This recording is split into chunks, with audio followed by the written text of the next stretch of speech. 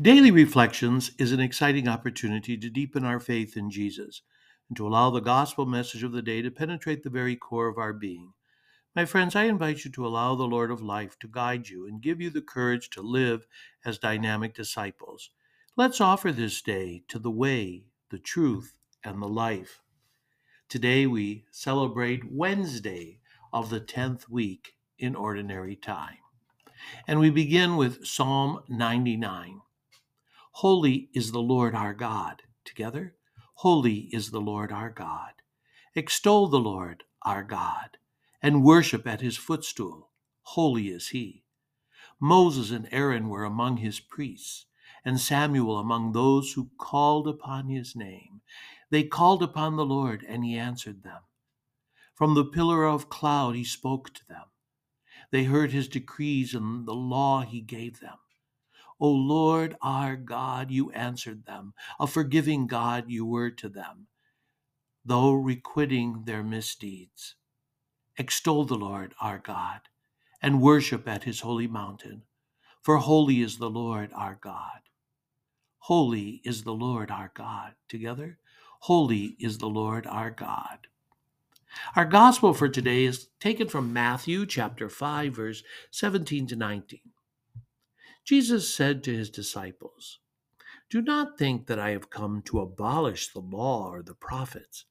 I have come not to abolish, but to fulfill.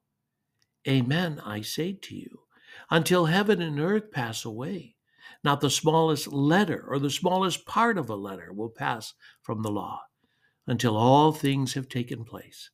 Therefore, whoever breaks one of the least of these commandments and teaches others to do so will be called least in the kingdom of heaven. But whoever obeys and teaches these commandments will be called greatest in the kingdom of heaven." You know, in the book of Deuteronomy, chapter 4, we hear that Moses spoke to the people and said, "Now, Israel, hear the statutes and decrees which I am teaching you to observe, that you may live and may enter in and take possession of the land which the Lord, the God of your fathers, is giving you." The statutes and decrees were meant to be observed. Why? So that you may live. So that you may live. We are called to follow laws, and today Jesus makes that very clear. Therefore, he says, whoever breaks one of the least of these commandments and teaches others to do so will be called least in the kingdom of heaven. But whoever obeys and teaches these commandments will be called greatest in the kingdom of heaven. I feel it's important that we understand the role laws play in our life. And the reason? To have a deep relationship with Jesus, to know Jesus, to follow Jesus with our whole heart and soul. All laws lead to Christ. He did not come to abolish the law and the prophets. It would be like saying that everything that came before Jesus is a waste of time. Don't worry about the commandments. They did not do anything for you. Don't worry about any laws. There's no need to follow them.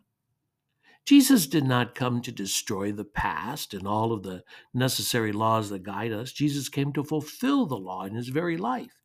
He came to give the law meaning and purpose. Simply following the law is easy. Nothing challenging there.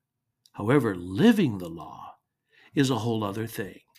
Jesus said to his disciples, "Do not think that I have come to abolish the law or the prophets. I have come not to abolish, but to fulfill." Jesus brings clarity to the law. He helps all of us to understand the real purpose for the law. I think everything centers around God is love. Everything that we have, all the commandments, all the many laws are meant to help us never lose sight of the reality that God is love. The laws guide us and lead us to live lives of love. Jesus is not about chaos and confusion, but justice and the courage to love God with your whole heart and to love one another. My brothers and sisters, we are meant to enter more fully into God's law. We cannot simply go through the motions of being a Catholic, a Christian. We must actively bring others to follow Christ. Obeying the law and living a life of love go hand in hand. Jesus completes the law of the Old Testament with the new law of love, to love one another as he had loved us. Jesus fulfills the law by showing where all of the precepts have their end, in loving God above all things. When we obey the law of love, we are fulfilling all the laws. To fulfill the law means taking the commandments even further. Yes, you shall not kill. But Jesus says, don't even show anger. The commandment says, you shall not commit adultery. But Jesus says, do not lust in your heart. The commandments say, do not kill. But Jesus says, forgive your enemy. I can say, well, I follow the commandments.